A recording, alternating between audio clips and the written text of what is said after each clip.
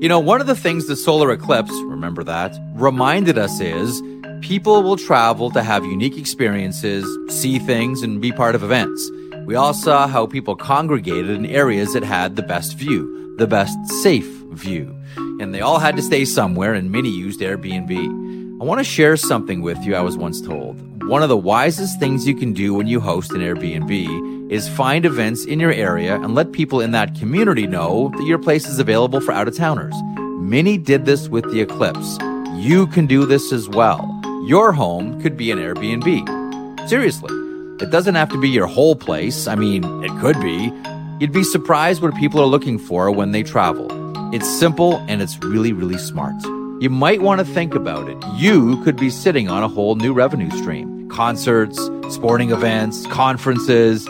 People are always on the move. Your home may be worth more than you think. Find out how much at airbnb.ca/host. When Bobrovsky is playing at the level he's playing at in the series, do you feel like that's a challenge to you? You have to raise your game? I don't give a Why not? It doesn't matter for me. I'm doing my work. He's doing his work. Never mind what about Bob, Elliott. It's more like how about Bob. Welcome to 32 Thoughts, the podcast presented by the GMC Canyon AT4X. Friedman, Merrick, and Delich with you. Once again, the Florida Panthers grab a 2-0 series lead, win 2 games on the road, head back to Sunrise, and all of it presented by their sponsor, Sergei Bobrovsky, who made 35 saves. And Elliot, didn't it feel like about 30 of them were amazing chances by the Maple Leafs? I didn't look up any of the official deservometers, Jeff, but on the unofficial Elliot Friedman deservometer, I thought Toronto was the team that deserved this game. As you said, Bobrovsky was brilliant, and it wasn't only the saves, it was how he made them. Like that one where he jumped at the Austin Matthews shot and blocked it with his blocker. Yeah. It was like a 1980s goaltender out there. And there were some wild misses. There were some great chances.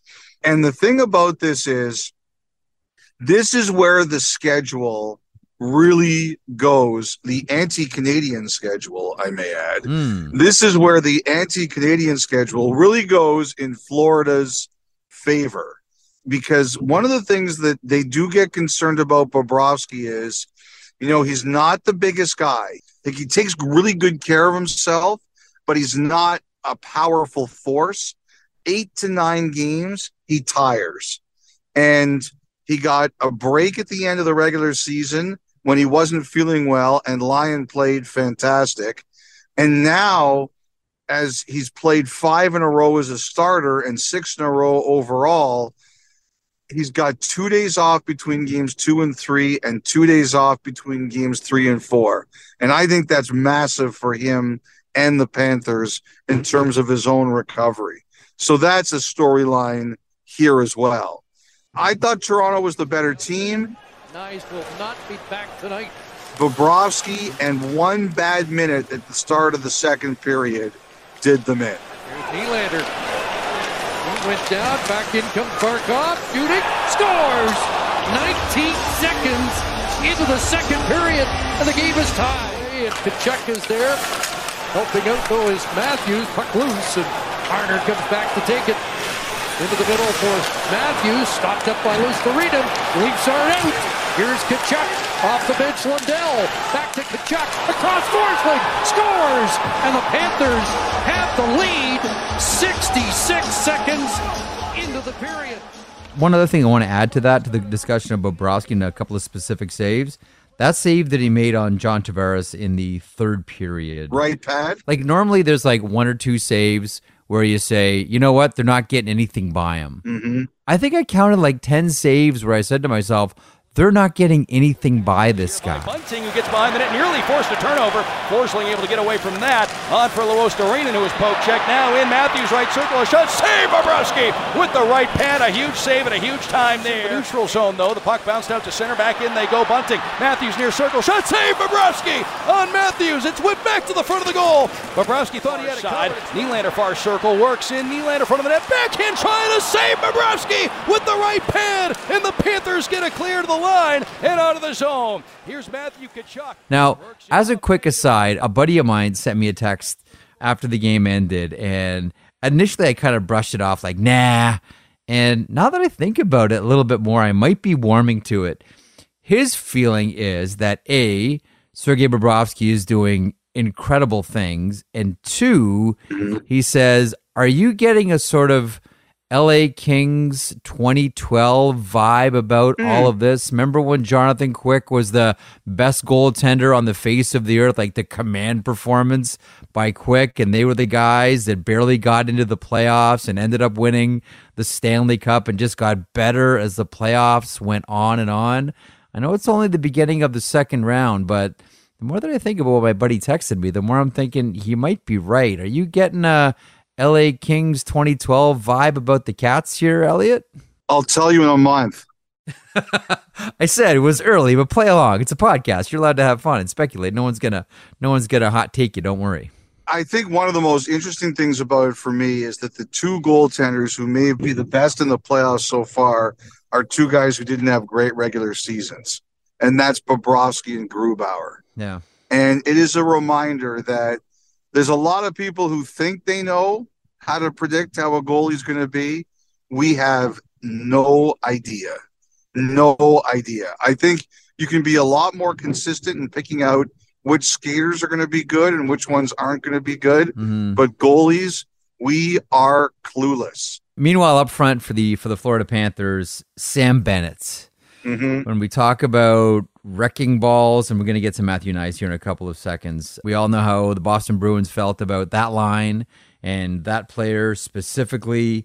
Before we get to the Knies injury here, do you have a thought on Sam Bennett? There was not just a Knies situation, but also the Michael Bunting deal. Do you have a thought on Sam Bennett after this one? First of all, he has been an enormous difference maker in the playoffs. Tkachuk gets a lot of the attention, and he deserves it. But Bennett has been an enormous difference maker for Florida. One of the things the Panthers talked about was their team was, quote unquote, too nice on the ice. You know, Barkov, Ekblad, really great people and really good players. But I think they felt they needed an extra level of meanness on the ice. Mm-hmm. And that's why Gudas was brought there. That's why Bennett was brought there. And now Tkachuk this year has kind of been the chocolate sauce of meanness. the thing that really makes it perfect. I think this was the player that the Flames always wanted. Mm-hmm. I think this was the player that the Panthers thought they were getting. And I know there's a lot of Leaf fans that are going to listen to this and be nauseated, but the fact is he has been an enormous difference maker in these playoffs for the Panthers. Correct me if I'm wrong here. I'm just doing this off the top of my head. I think Bill Zito's first move as general manager of the Florida Panthers was to bring in Patrick Hornquist. Like another bit of nastiness, someone that was just awful and ugly to play against. Like it seemed as if like this was Zito's MO right from the get-go. We need to get nastier guys in here. Yes. Couple of things. The Knies injury. Tied up with Bennett. Left the game. Didn't return. We'll know more on Friday, I would suspect. Your thoughts on the Knies injury. And it's amazing how someone who's been in the NHL for a cozy 5 minutes is already such an important loss for the Maple Leafs. Yeah, I give the kid a lot of credit. I thought there was a really good player there, but I thought the hype going on around him this year was kind of ridiculous. Like people were talking about him and the kind of impact he would have right away. And I give the kid total credit. He has been everything that's been expected of him and more. The thing that worried me about it, Jeff, is that and if you've studied anything about concussions, and we don't know that it's a concussion, but I think we all kind of suspect it, it's the cumulative effect. And he took a big one from Tkachuk, and then he took a big one from Bennett. And that's the kind of thing that I worry about. So I hope he's okay. Look, both those plays were penalties. that's not going to be supplemental discipline. I know the Maple Leaf fans would love it. They would want to see it. I just don't see either of those plays rising to the level of supplemental discipline. I thought in the moment, Jeff, they might be, simply because he was hurt and he left the game. That's what made me think. But I don't think we're going to get there. I don't. And the cross-checking with Bunting, as I said on the air, I don't have a problem with Bunting wincing after that. Like, that's a hard cross-check. Now, what I think here is I don't think that Sheldon Keefe believes that Bennett's going to get suspended. When he brought up the Matthews cross-check that got him 2 games last year, to me what that's about is putting the officials on notice. Paul Maurice did that thing at the end of game 1, like the hand signal of the power plays 5-1. That was about setting the table for game 2. The power plays were 3-1. They weren't as lopsided, and I don't have any of the problems with the calls that were made. Paul Maurice wanted to make sure he got a message across for game 2, and he did. I think Sheldon Keefe sees Maurice do that, and now he's getting his message across. I don't have an update on his status. Obviously, didn't complete the game, so that's not positive. In terms of the hit, I'm not going to comment on that. The league will look at that. You know, I'm sure the cross-check on Bunting is eerily similar to the one that we saw with Austin last year in the outdoor game. We know how that one worked out, so you know we'll just see. The league will look at all these kind of things. He's frustrated because he lost a player, an important player, and Bennett is having the effect on the series that he's having. He wants more calls on Bennett, and I don't think he believes he's getting Bennett suspended, but he wants to make sure that Bennett gets more calls than he's getting. That's for sure. If you're Sheldon Keefe, are there any adjustments you make? Is there anything you can do? Or do you just say to yourself, stick to what we're doing, because all that's happening here is we're getting goal lead? You might have to make one change up front. Right. Are you going Aston Reese? Is there any chance you're going Simmons? He hasn't played in a while.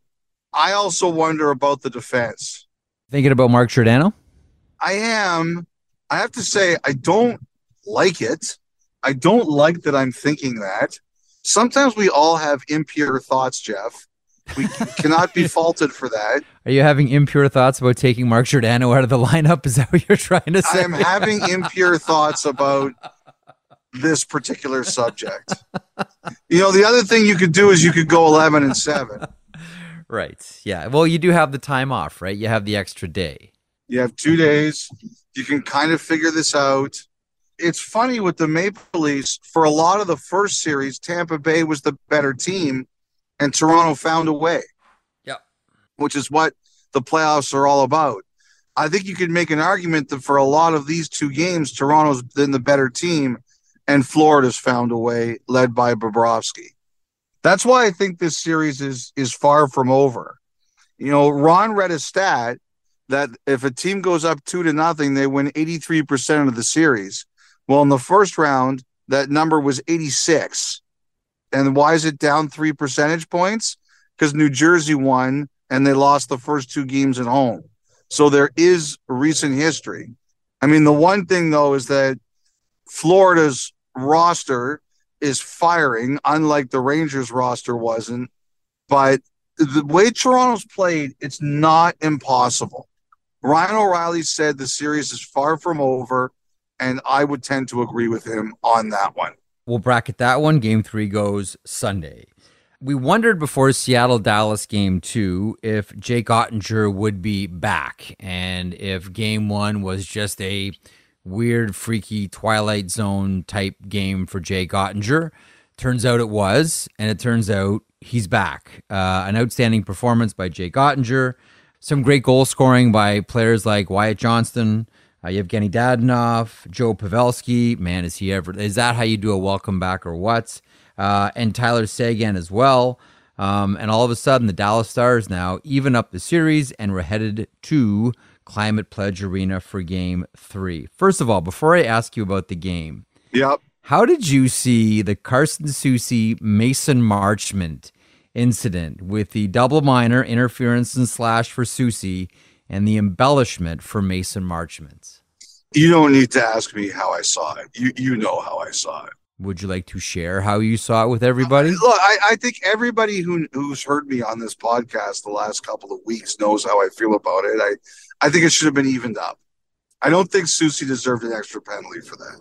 You didn't see two penalties there? You didn't see the interference and the slash? Or was that too soft to call?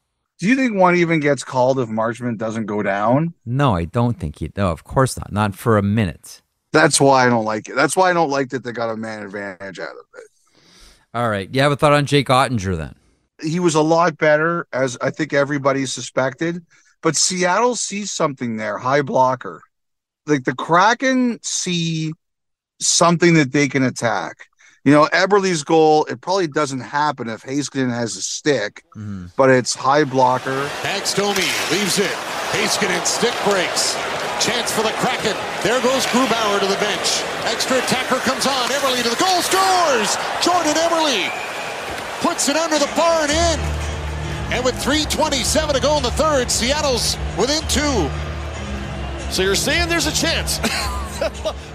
Unbelievable. They see something there. Now, Ottinger, I think, is so good and so smart that he's going to figure out whatever that is and just deal with it. But they think there's a cheat code somewhere there. We'll see how it plays out over the next 5 games. I thought Dallas as a whole was much better. I thought the building looked dynamite. The building was alive. We'll see how. I'm sure it'll be the same way for the home team when they go back to Seattle. I just thought top to bottom, that Dallas team was a lot better in game 2. And not just because they won. They doubled up on shots. They looked really dangerous. Seattle was really smothered for, I thought, for several moments of that game. But the other thing, too, Jeff, is that the way that Florida went after Nyes, Dallas went after Beniers. Like, he took a lot of punishment in this game. And you saw the highlights we showed of Mark Stone in game 1 of the Edmonton game. Like, they went after Stone hard. And Dallas clearly decided that they were going to make game 2 a lot tougher on Matty Beniers. And a night after the Calder came out, if you didn't realize how important a player he was for the Kraken, the Dallas Stars told you, because he was a focal point of their game. Someone who's far away, Elliot, from being in the Calder Trophy race is Tyler Seguin, who, don't look now, but is very much back. His 5th goal of the playoffs. Wins the draw. Here's Harley. Toward the net, a deflected shot. They score. Tyler Seguin in front. And Dallas may have just put this one away. 9-0-1. Man, he looks fantastic. I still think his signature moment, was in Minnesota when Joe Pavelski was out. He fills in on that spot on the top line and he scores the Joe Pavelski tip goal. That's going to be one of the enduring moments that I'll always look back on in these playoffs. Do you have a thought on a rejuvenated and playing like he's much younger Tyler Seguin? One man's injury is another man's opportunity, right? Sure. And unfortunately, Pavelski got hurt and nobody likes seeing that. But Seguin ran with the opportunity. This is one of the reasons why I think Dallas is going to be a really tough out and really tough to beat, because they can beat you with their older players. They can beat you with their younger players. They can beat you with offense. They can beat you with defense, and they have a great goaltender. I think Seguin playing the way he has in the playoffs is a real bonus for them. And you know what, Jeff? He just looks healthy. Yeah. I mean, that's what it comes down to. Like, his body has been through a ton. He just looks healthy. To the action on Wednesday night, and we'll start with the Edmonton Oilers and the Vegas Golden Knights. The Edmonton Oilers have not lost in regulation since March 11th in Toronto. They will lose in regulation today in Vegas. Golden Knights take game 1, 6-4 over the Oilers. Laurent Brossoit earns the victory against his own club. In a Knights uniform, he has 3 wins in 3 starts against the Oilers. He's won 5 in a row, the first 5 wins of his Stanley Cup playoffs career. The Knights get game 1 against the Oilers on home ice. This one was an interesting one, Elliot, as you well know, because it was the second game in a row where someone scored 4 goals. The curse of the 4-goal game. Coaches out there, when your player gets 3 goals, sit him down. The 4th goal is... dump it in the corner. That's right. He's on a breakaway. Why is he dumping it in the corner? This is the most bizarre thing we've ever seen. Now Kolasar pouncing on that puck. A shot on net. Up to the task was Stuart Skinner. Quick pass ahead. McDavid with Hyman driving to the net. Draisaitl shoots. Scores!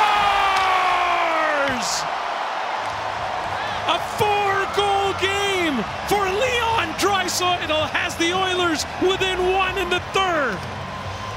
Great quick up here by Matthias Ekholm as he puts us right up the wall. McDavid waiting on the red line to just get his feet moving. Vegas wins. Jack Eichel with the empty netter. 6-4 is the final score. Your thoughts on Vegas and Edmonton game 1? Last year, the 2 goal-scoring leaders were Evander Kane and Nathan McKinnon, and they had 13 goals, and Draisaitl's already got 11. It's a joke, like really, like how good he is. You know, there's a lot of McDavid is the Gretzky and Draisaitl is the Messier. And Messier was the one who had the reputation for really elevating in the playoffs. And it's not like, you know, Draisaitl is a bowl of soup in the regular season. It's just that guy goes to another gear in the playoffs. There's something about it that it's like Popeye and spinach. Like he just goes. And you know, the thing though there is, I don't know how I feel about this, but I watched some of those goals again, and the Oilers, they're like the Maple Leafs. The 2 of them give up goals at the most inopportune times, but I have to tell you, are we getting concerned at all about Skinner here, Jeff? I think we're concerned. Honestly, I'm always concerned about rookie goaltenders. I know everybody loves the rookie goalie. Oh, the shooters haven't had a look. They haven't had the book written about the goalie yet. I'm not concerned about young goaltenders physically. I'm concerned about young goaltenders mentally and what happens in like super high pressure situations. Now, listen, Stuart Skinner's had an amazing season. Listen, he's nominated for the Calder Trophy. I always, Elliot, almost as a rule, worry about rookie netminders in the playoffs, especially on teams that could legitimately win the Stanley Cup. Like, it's one thing if you're a rookie goaltender on a team that just squeaks in and you're just there for some playing time and, hey, isn't this neat? We're in the playoffs. This is fun. But the Oilers could win the Cup, and he's a rookie, and this is all new to him. I think the issue is more mental probably than physical. That's what I would worry about with Skinner. There have been some times he's shown some really good bounce back. You know, when Campbell came into play for him against LA, he came back, he won game 5, and then game 6, he had a rough first period, and he found a way, outdueled Korpisalo. Game 1, they get the early goal, Vegas comes back, scores a couple, Edmonton eventually 3-3 tie game, and then, of course, they scored 2 more. I just wonder if the Oilers, I mean, they're not going to say anything publicly, obviously, but I couldn't help but rewatching some of the goals on Thursday and saying, geez, I wonder if Edmonton's is concerned at all about this. So I was talking to another coach, and he was saying to me, first of all, I don't like to overreact to game 1. There's a lot of series to play. It's a feeling out process. Sometimes your emotional levels are different after you've won another series. But what this coach says to me is that if he was Vegas, he would feel very comfortable after game 1. Because assuming everybody's healthy, he thinks that Vegas is going to be a lot more comfortable with their depth forwards and their depth D than Edmonton is right now. And I don't think he's wrong about that, specifically on defense. Like, that's one thing about Vegas is that they're deep. And the thing that scares him the most is Stone. And when you watch the video of Stone going off the ice, you know, I was talking to a player who's had a history of back problems, and he says that's your nightmare because you just never know when your back is going to act up. And it's not necessarily because you get cross-checked in the back or you go hard into the boards. It can just happen taking a stride. It can just happen putting your pants on. Like, it just comes out of nowhere. And he said that he's Vegas. They're looking at that and they're saying, please, God, let this hold up for another 6 weeks. Because you can win the Stanley Cup with that guy. He'll take punishment, but you've watched game one. He took a lot of punishment, but he played through it and he was a factor. You know, one thing Vegas can be really happy about right now, we talked about this at trade deadline and those deals that aren't the headline makers, not the Patrick Kanes and the Timo Meyers. And I think we both looked at this one and said, you know what? Undercover great move by Kelly McCrimmon. Ivan Barbashev with a pair. Yeah. Boom. And once again, it's Ivan Barbashev, his second of the game. The go-ahead goal for the Vegas Golden Knights. Deliberate shot by White Cloud looking for the stick. Just got it to the net knowing that Barbashev was there. And again, it's the forecheck, disrupt, find the puck, and Barbashev plants himself. Big game, second round, bam. Ivan Barbashev with a pair of goals. When you talk about having depth and guys that can perform, and not out of nowhere, because Barbashev's a really good player, but getting your goal scoring and your production from more unlikely places, man, Barbashev looks really good there. Do you get this reference? Clickety click, Barber trick. Oh my God, how old are we all of a sudden now? It's when I was like 7 years old, Elliot. Of course I get that right. I think even younger. If you ever see somebody change his shape before your eyes, become a square, ball, or polygon, or simply alter size, don't worry, you're not going mad or had too much to drink. It's only Barba Papa. You can tell him because he's pink.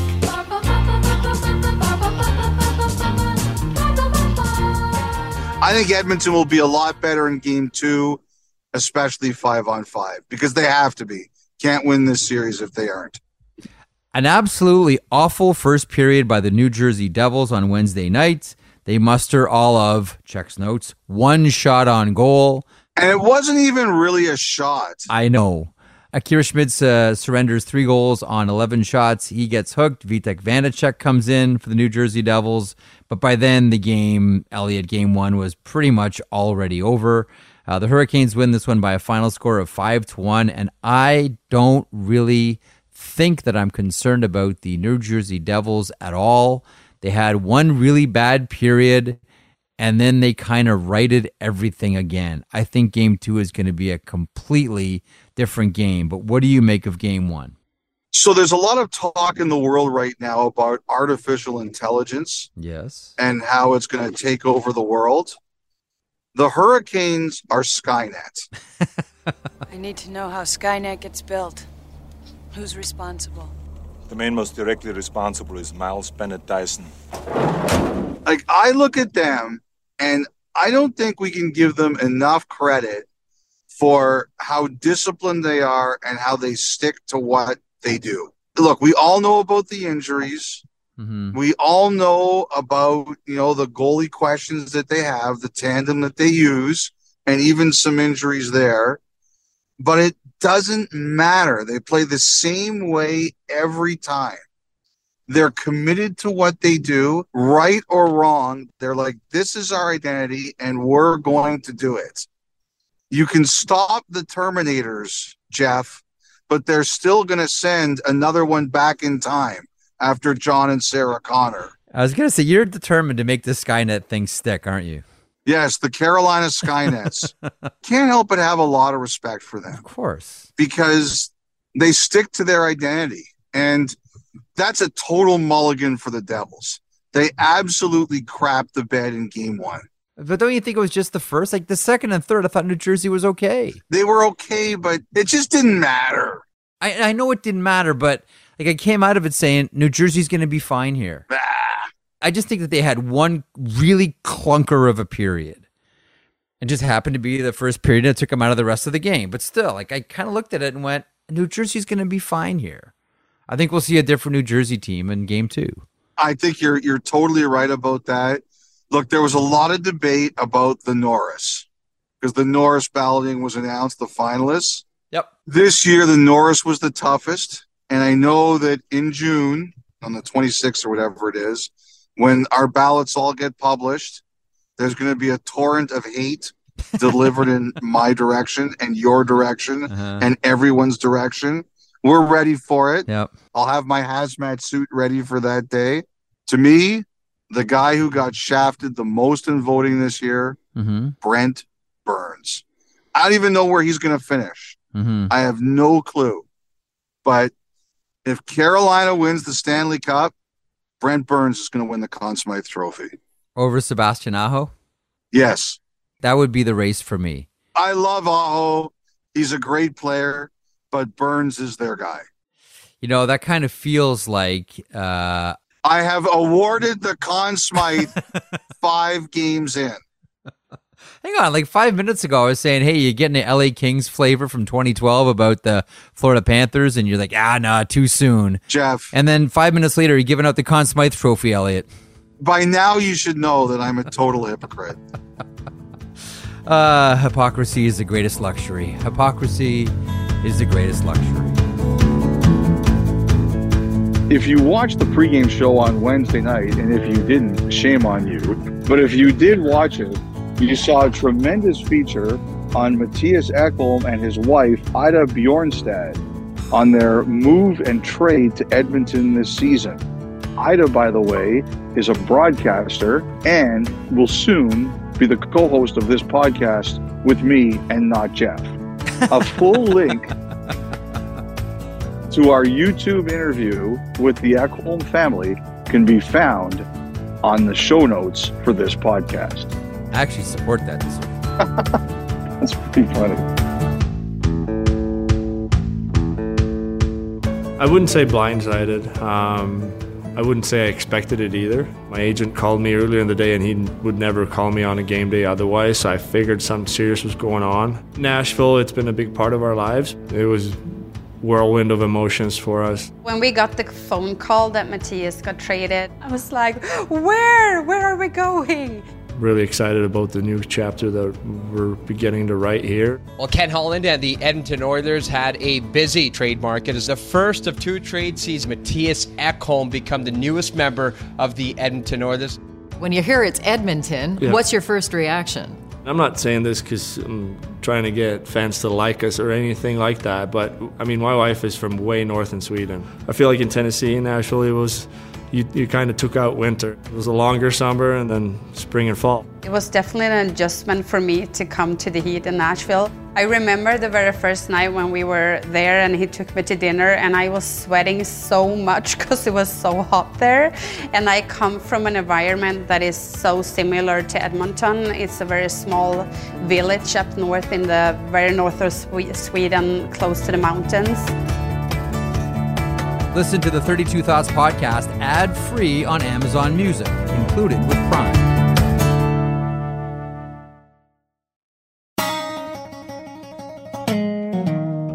Okay, so those are the series that are going on right now. You mentioned the Norris, and just so everyone's on the same page here, the 3 finalists, Adam Fox of the New York Rangers, Erik Karlsson of the San Jose Sharks, and Cale Makar of the Colorado Avalanche. And I'll be honest with you, I kind of thought Makar was a little bit of a surprise, not because I don't think he's a good defenseman. I think he's the best defenseman in the NHL. I just thought that some voters might look at Makar and say, not enough games, injuries too much of a factor for his season. Like when he plays and he's healthy, no one touches him. But I just thought that a lot of voters would say, not enough games. All I'll say about this is these were not my top 3. I had someone else in my top 3 who was not there. But I'm also going to admit that I did have Makar in my top 3. And I know that people aren't going to like it. I know people who left him off their ballot entirely. I don't get upset at other people's voting. I do what I do, and I don't worry about what other people do. Remember Connor McDavid's rookie year? Of course. Jeff, how many games did he play in his rookie year? 50. Good guess. 45. We were robbed, and I do think robbed, not just robbed, it was grand larceny. Like, this was not small claims court robbery. This was grand larceny. You were going to federal prison. Okay. But we were robbed of half of Connor McDavid's rookie season, and it was spectacular. Yeah. Where did he finish in the Rookie of the Year voting? 3rd. And he still got first place votes. 25 first place votes. And I think history has shown that's perfectly fine. I didn't do that, by the way. I didn't vote him first that year. Yeah. I regret it. I should have. But anyway, that's my feeling. Makar on defense is kind of like McDavid up front. He's the best defenseman in the NHL. You don't like it? Fine. That's what I did. Here's what I always wonder about, Elliot. Like with McDavid, it was towards the end of the season where he had his injury. If he would have had his injury at the beginning of the season and missed 20 games and then started playing in December and had that spectacular season going into the voting, would that have made a difference? Because the actual number would be the same. I just wonder psychologically what that does to a voter. You know what I mean? Like, oh, Jeff, I'm a big believer in recency bias. I know exactly where you're going for there. Yes. If McDavid had missed the first couple of months, say he was injured in training camp, for example, and then started and, was chasing Artemi Panarin for points or whatever. I wonder if that would have changed the way people felt about Connor McDavid in the voting. That's all I wonder about with that one. This year, the Norris was the hardest. Yeah. And if we're all clobbered for anything, it's going to be our Norris votes. But we're all in it together, Elliot. We're all getting roasted. Every single person who voted. I'm getting roasted. You're getting roasted. I'm sure we won't all be knifing each other because we're always so good to each other. Yeah, we all love each other. We're all going to hold hands when our ballots are all revealed. Okay, a couple of more news notes here before we wrap things up. Philadelphia Flyers and their hunt for a team president. What's the latest? It sounds to me like there's been some movement in the sense of we're getting down to the last 3 to 5 people. Billy King, who was kind of like the person who ran the first part of this search, I believe it was his role to submit like the 3 to 5 names around now, and they'll go from there.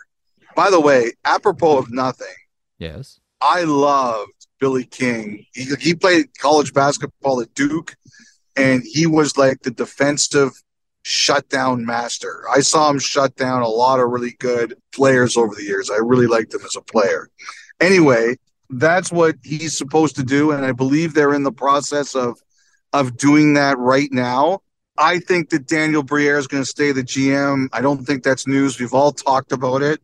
I wouldn't be surprised if Daniel Briere is involved in the final part of the process.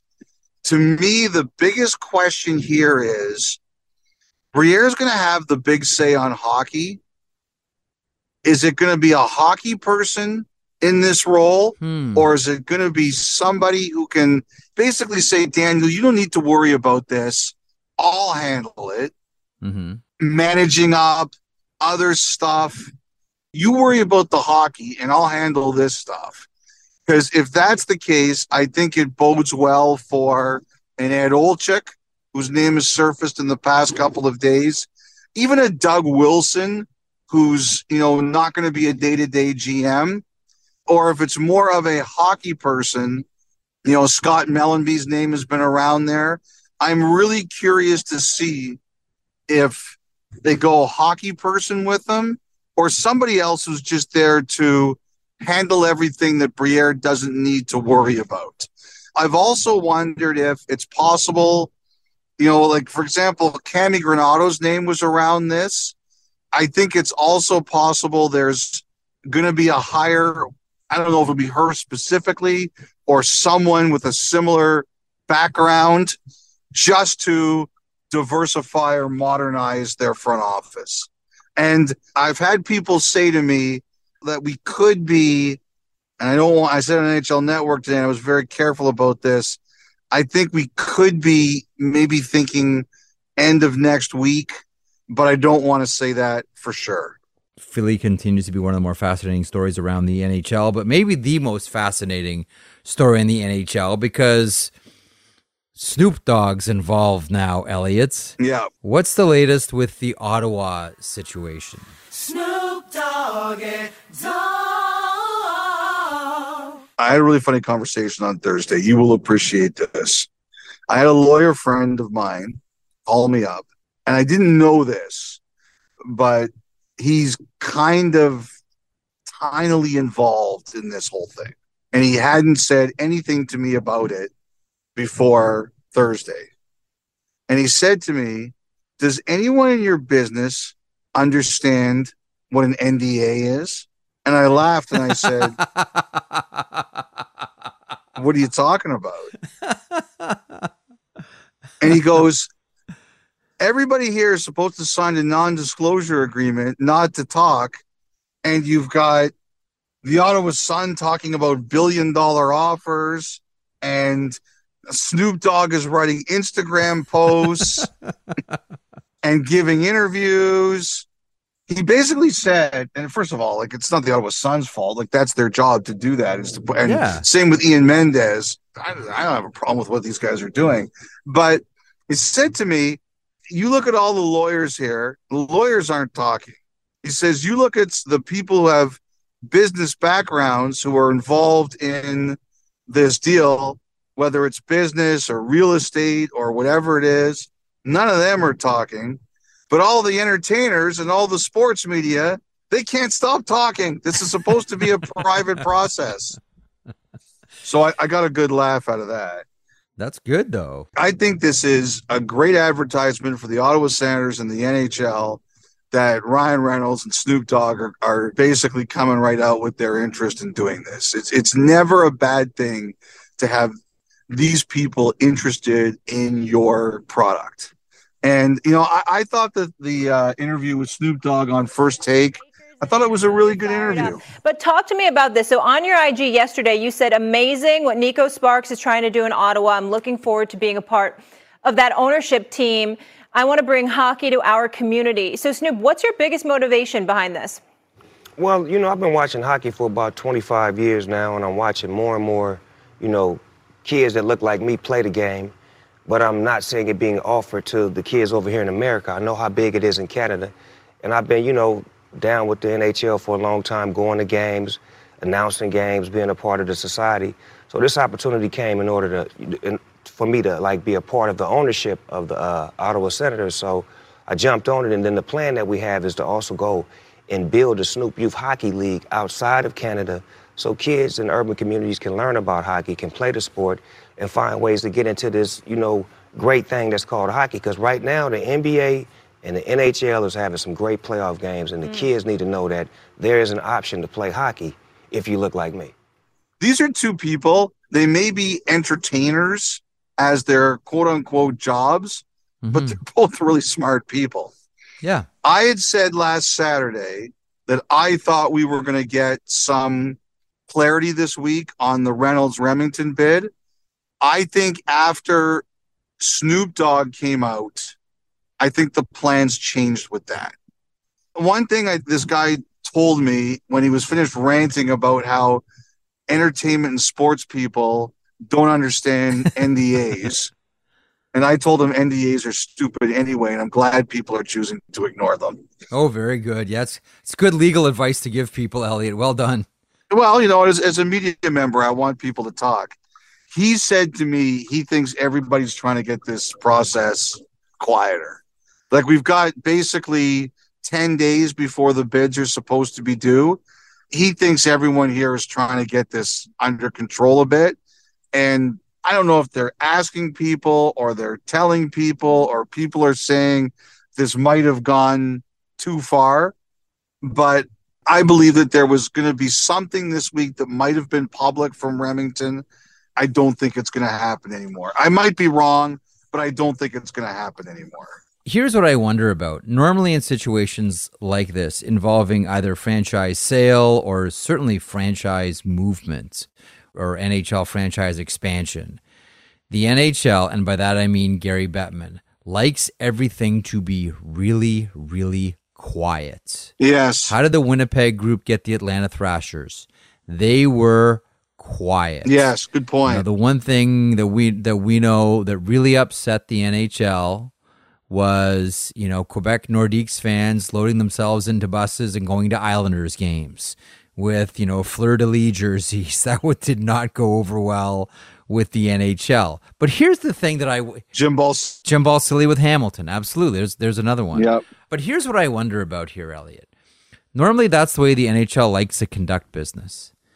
But when you consider the star power that is being attracted to the NHL, like you have Ryan Reynolds saying, I want a piece of this. You have Snoop Dogg saying, I want a piece of this. Mm-hmm. Do you think we're at a place where the NHL looks at this and says, well, normally we like to keep it quiet when we do this type of business? But is there not a feeling in the NHL that this is actually great for business? Oh, yes. Look at these names that want in here. I know it's noisy. We don't do business like this, but maybe the worst thing is that these guys stop and we go back to normal business because this is great for the NHL. Is there not that feeling in the NHL? I completely agree with you. I do wonder, though, if maybe they think it's going a bit far and they want to rein it in. We'll find out. Like if Reynolds Remington do anything public, then I think the answer is, hey, no holds barred, keep going. Yeah. But if they keep quiet, then it's a sense that maybe it's just better we let this play out for another week and then see where we are. The one thing is, look, there's a lot of excitement about Reynolds and Remington for sure. And now there's some real excitement about Snoop Dogg. I don't know Nico Sparks at all, but I do have some real respect for the fact that he wants to be taken seriously, and everybody out here is talking about Ryan Reynolds. So he's going to say, wait a second, I'm going to fight for my group. And, I respect that on a lot of levels.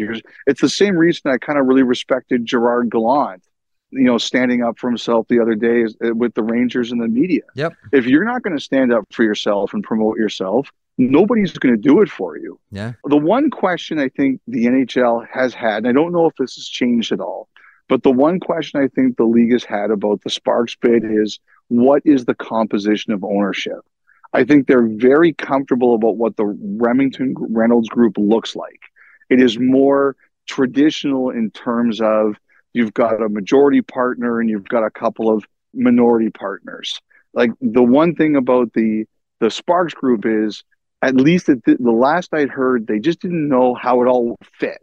Maybe they have their answer and they feel a lot better, but I don't know that for sure. And I think that was the biggest question about what he was putting together is it as solid in terms of the percentages and stuff? Okay, so Thursday brought with it some sad news, and that was the surprise news that Peter Klima had passed away at the age of 58. Now, you and I are the same vintage, early 50s, and so this was, Peter Klima was, hitting his high spots with the Detroit Red Wings and then the Edmonton Oilers when we were in our, mid to late teens and into our early 20s. He's most remembered for the 1990 Stanley Cup Final, Game 1, triple overtime. John Muckler had nailed him to the bench, and yes. The rest of the teams got their tongues hanging out. They're exhausted. Klima goes out there and scores at 15-13 of the third overtime period, the longest Stanley Cup Final OT of all time. And it's out over the line. McTavish and Curry. Klima catching up. He's in. She scores. Klima gets the goal for the Edmonton Oilers here in the third overtime at 15-13. And what a win this has got to be for the Edmonton Oilers. Klima with the goal. And the Oilers win it 3-2. Well, the Boston Bruins gave up a rare 3-on-2. And when Curry's in on a 3-on-2, you end up usually getting a chance.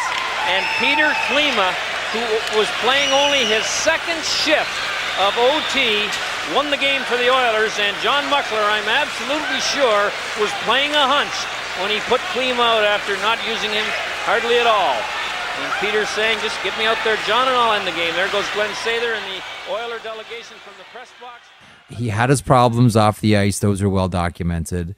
I know a lot of people had to babysit Peter Klima at times, coaches and other people, but had just wonderful skill, was a brilliant skater. Your thoughts and your memories on Peter Klima, Elliot? I mentioned this to you on your show on Thursday, but there was a Leaf playoff game against Detroit where I was able to get down. I'm pretty sure I sat in like the second or third last row of the building. Grays. In what was called the Grays at Maple Leaf Gardens. I went to quite a few games and sat up high in the Grays, and I loved it there. Some of my best memories from high school, really. Hang on. Were you the guy that would always chant Argos? Was that you? The guy at Maple Leaf Gardens? Was that you, Elliot? No. I was so shy as a 17-year-old. I wasn't saying a word. Anyway, and then we snuck down and we got near the dressing room after a game, and Klima signed an autograph. He was a very nice guy. Sometimes you can tell, and, it happens. Players, sometimes they have a night where I'll do it, but they don't want to do it, or they just don't want to do it at all. But Klima, he was very friendly, chatted for a couple of seconds, had the great mullet with the blonde streaks in it. Oh, so great. I would tell everyone one of the best features that Sportsnet has had in its NHL rights era is the one with Jerry Meehan and Don Luce, who were with the Buffalo Sabres, who helped get Alexander Mogilny out of Russia. By the way, Almo has informed me he will put the link to that show, Defector, in our show notes. And Peter Klima's story is similar. The world was a very different place back then.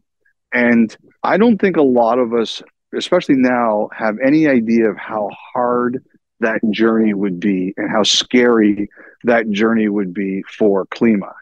And, he had a lot of challenges when he got to North America with alcohol and things like that.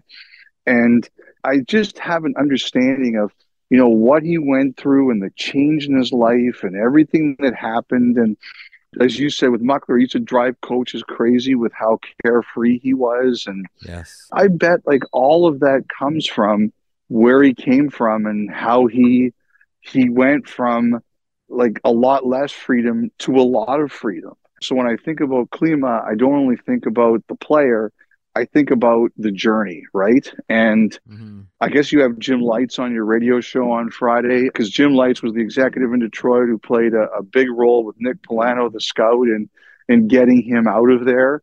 And I'll be looking forward to listening to it, because Peter Klima's story is two stories. There's the hockey story and there's the life story. If you get a chance to watch that Jerry Meehan, Don Luce feature about Alexander Mogilny and the things they had to do to get that player out of the Iron Curtain, it's incredible stuff. He wore number 85 because that was the year he, in his mind, earned his freedom in North America. The first Czech-born player to defect to a U.S.-based team. We talked about this on the radio show Thursday, Elliot. There was Vaslav Nadamansky, who famously defected in the early 70s.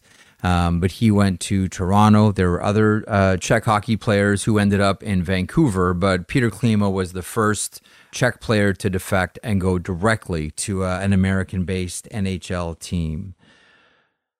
Our thoughts and condolences to the friends and the family of Peter Klima.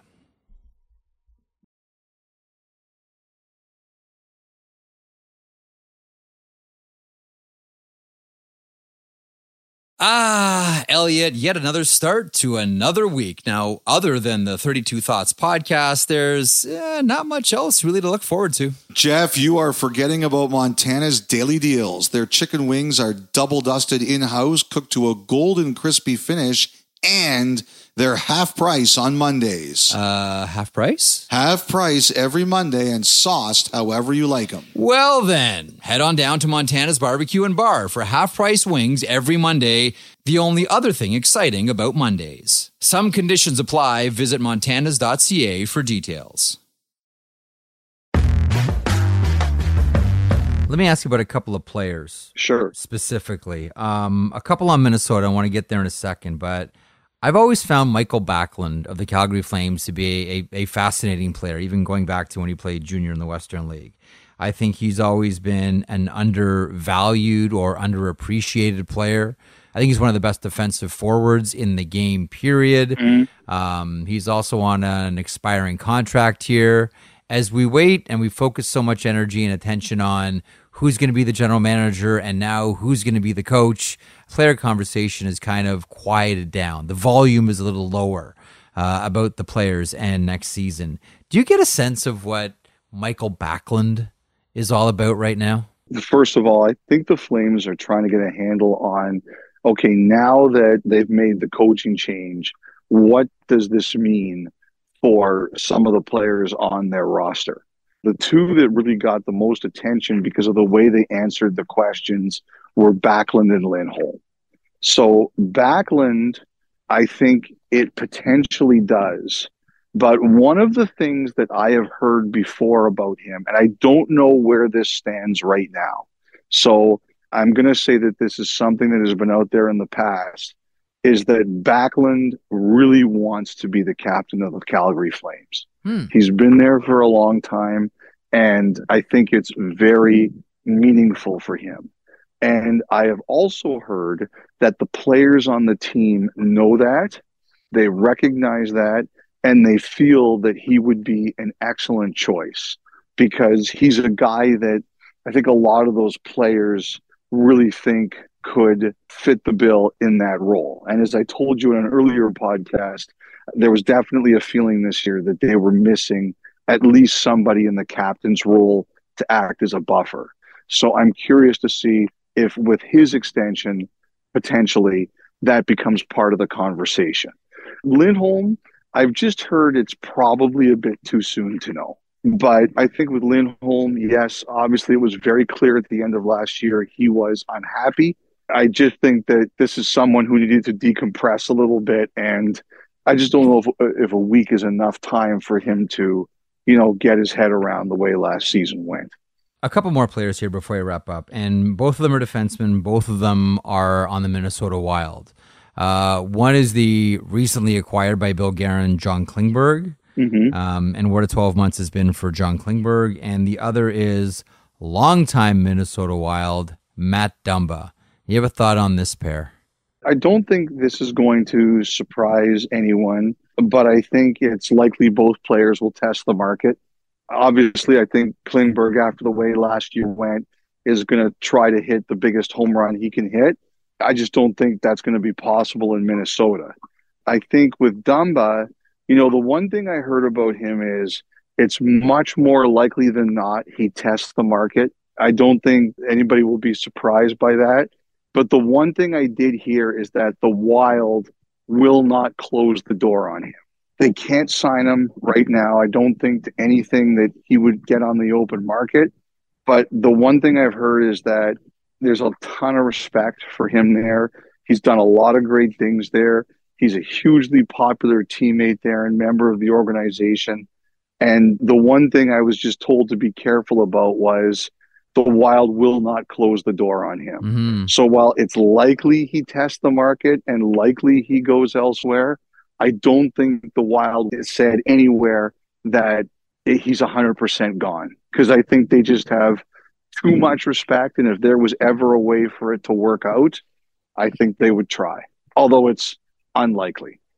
There are always players every year where we say, wow, this guy really looks weird in a different uniform. Mm-hmm. And I know, like you say, Minnesota's not going to close the door 100%, but it's going to be weird, Elliot, seeing Matt Dumba in another uniform next year. I'm just bracing myself now for what it's going to be like, because I'm just so used to seeing Matt Dumba in that Minnesota Wild uniform. Anyhow, we just talked about the Mark Stone injury in the video. Yeah. Did you see the conversation that we had with Dallas Eakins about it on TV? No. By the way, Dallas Eakins' stuff about board play was fascinating. Mm-hmm. That to me was like the highlight of the week on television. He was tremendous. Well, you like board games, so I guess you like board play. But I like being bored. That's why I work with you. That's right. So we showed Mark Stone's injury footage from Fox in Vegas, And Dallas and I had a conversation about it. And Dallas said that as a coach, that would really make him angry. And he said, you're not helping your home team. And he said that is why we don't disclose injuries in the NHL. And when people say they don't like the lack of injury admission, he said it's because of things like that. Because he said, and even Kevin admitted, he would watch that video and he would go after Stone's back. And the Oilers clearly did in game 1. It really bothered him. I disagree with him. If you work for a team, I think that's one thing. I understand that. But if it's an open practice where everybody can see it and the camera catches it, it's news. And that's what it is. And, I'll defend that till the end. But it was interesting, some of the reaction we got, Jeff. Like, I had a couple of reporters say to me, you shouldn't have allowed Dallas to say that on Hockey Night in Canada because you're in the media, and for this, he's a member of the media. And my argument to that was, I don't agree with that. I don't agree with that either. My argument to that is, look, Dallas may be a member of the media for this 2 weeks, but he's a coach, and that's his opinion. And we shouldn't be scared of different opinions. And I think the point that he makes about that's why they're so bad about injury disclosure, I think it's a very legitimate and very fair point. I don't agree with his feeling that shouldn't air. And like I said, of course, if it was me, I would air it. But, I just thought the whole thing was really interesting. And I know I had a few people reach out and say that they thought it was an interesting conversation about, what to do in that kind of a situation. I appreciate that point of view and understand that point of view. As much as I disagree with it, I understand where it's coming from. Yeah, agreed. I totally understand where that's coming from for Dallas Eakins. And that's why he was so passionate about it. Okay. Yep. Okay, Elliot, taking us out today is a Canadian legend who we lost this week. A Canadian genius who wrote songs that were about as close to perfection as we've ever heard. I want to share something that music critic Bob Lefsetz wrote recently about him. Quote, you see, Gordon Lightfoot was a master who created masterpieces, not songs that were pushed up the chart, but rose because of their insight, their changes, their perfection. Nothing was out of place. They were completely finished. You almost didn't believe a human being could write them, never mind perform them. End quote. In the summer of 1974, this song was everywhere. It was his biggest hits. We close the podcast with Sundown from the album of the same name. Thanks, Gordon. Thanks for the perfect moments. And thanks for the perfect songs. I can see her lying back in her satin dress in a room where you do what you don't confess. Sundown, you better take care if I find you've been creeping round my back stairs. Sundown, you better take care if I find you've been creeping round my back stairs. She's been looking like a queen in a sailor's dream, and she don't always say what she really means. Sometimes I think it's a shame when I get feeling better when I'm feeling no pain. Sometimes I think it's a shame when I get feeling better when I'm feeling no pain.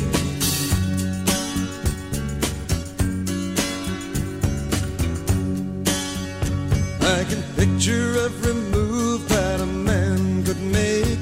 Getting lost in her loving is your first mistake. Sundown, you better take care if I find you've been creeping round my back stairs. Sometimes I think it's a sin when I feel like I'm winning when I'm losing again.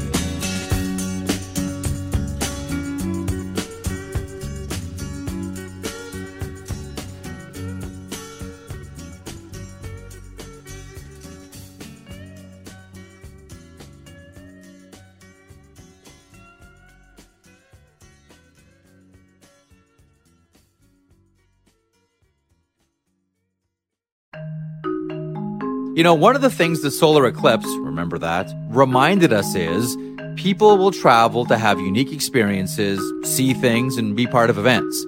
We all saw how people congregated in areas that had the best view, the best safe view. And they all had to stay somewhere, and many used Airbnb. I want to share something with you I was once told. One of the wisest things you can do when you host an Airbnb is find events in your area and let people in that community know that your place is available for out-of-towners. Many did this with the eclipse. You can do this as well. Your home could be an Airbnb. Seriously. It doesn't have to be your whole place. I mean, it could be.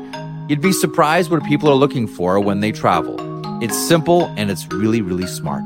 You might want to think about it. You could be sitting on a whole new revenue stream. Concerts, sporting events, conferences. People are always on the move. Your home may be worth more than you think. Find out how much at airbnb.ca/host.